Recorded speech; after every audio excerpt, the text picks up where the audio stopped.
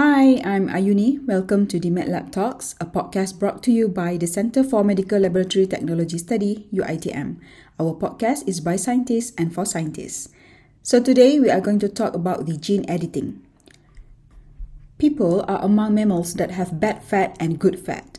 Too much of the bad white type, which stores energy, makes us obese. The brown type burns energy, helping us stay lean. Scientists have now created human brown fat cells in the lab and transferred it into mice. These rodents gain less weight from a fatty diet. They also become healthier. Scientists hope such a strategy might do the same thing in people. It's been well known that infants and hibernating animals have brown fat. Mice, for example, have depots of it between their shoulder blades. This fat's color comes from a high blood flow and many tiny power factories known as mitochondria. Low temperatures turn on those power factories into brown fat. Mitochondria convert into heat the chemical energy in food and stored white fat. This helps infants stay warm and small mammals survive cold winters. In 2009, researchers showed adult humans also have brown fat that responds to cold temperature. Adults also have beige fat scattered within their white fat. Beige fat is not quite white or brown, but somewhere in between. When needed, it becomes brown to turn more calories into warmth. It becomes whitish again when that's no longer needed. How much brown and beige fat adults host is unknown, but it's a lot less than in mice. The amount strongly depends on someone's body composition. Lean people tend to have more active brown and beige fat than do obese people. Scientists had wondered whether they could treat obesity by turning white fat into brown, notes Yu-Hua Tseng. She is a molecular biologist at Harvard Medical School in Boston. Her team has now done this in mice. Plastic surgeons on Tseng's team took cells that will become fat from the necks of patients. In the lab, this tissue grows into white and brown fat. To make the white fat behave like brown fat, the researchers use a technology known as CRISPR-Cas9.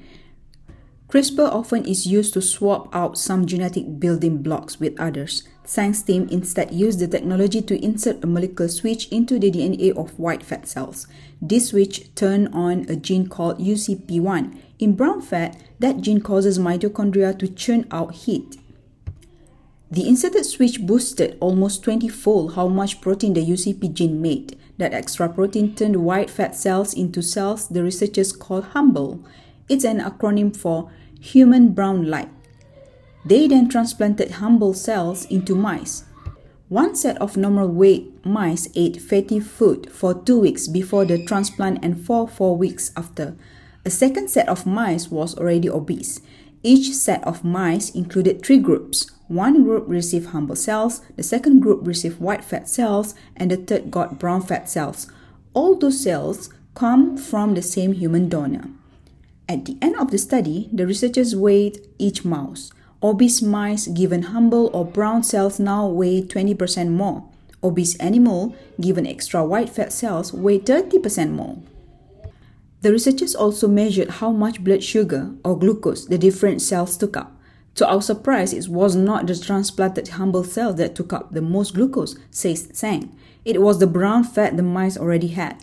Tseng was thrilled to see this. It means HUMBLE cells communicate with the existing brown fat. The transplanted cells release chemical signals, and those told the mouse's own tissue to take up more blood sugar. These changes made the mice healthier. Creating cells that signal as in real people, while in another species, is impressive, says Wouter van Marken-Lichtenberg. He is a physiologist who discovered adult human brown fat in 2009. He works at Maastricht University in the Netherlands. So next, the main question is, could this finding fight disease? Tseng hoped this innovative use of CRISPR tech will one day treat obese people with diabetes. She can imagine doctors removing a patient's fat cells and editing their DNA. The doctors would then return the cells back to the person without firing up an immune attack. She says it would be almost like waking up your own fat cells to boost your glucose metabolism. By glucose metabolism, she refers to the body's uptake and use of blood sugar. That process no longer works normally in diabetes. For now, the researchers need to look for any side effects. We don't know whether it's safe for adults to have as much brown fat as babies, points out Van Maken-Lichtenberg. Sylvia Corvera is a molecular biologist at the University of Massachusetts Medical School in Worcester. In 2016, her group used a chemical method to turn on human beige fat, aid to improve glucose uptake in mice. But before Sang's study, it wasn't clear whether the increase of UCP1 gene activity alone caused this benefit, showing that here, Corvera says, is a major advance. Corvera is now testing her approach in monkeys. Obese monkeys and people develop diabetes at similar rates. If the method works in monkeys, testing in people will be next. Current drugs don't control diabetes well enough in all patients, says Corvera. I think this could soon become a phenomenal new treatment. That's all for today. If you enjoyed this episode, please subscribe to DMAT Lab Talks on Anchor FM and Spotify. See you again next time. Bye.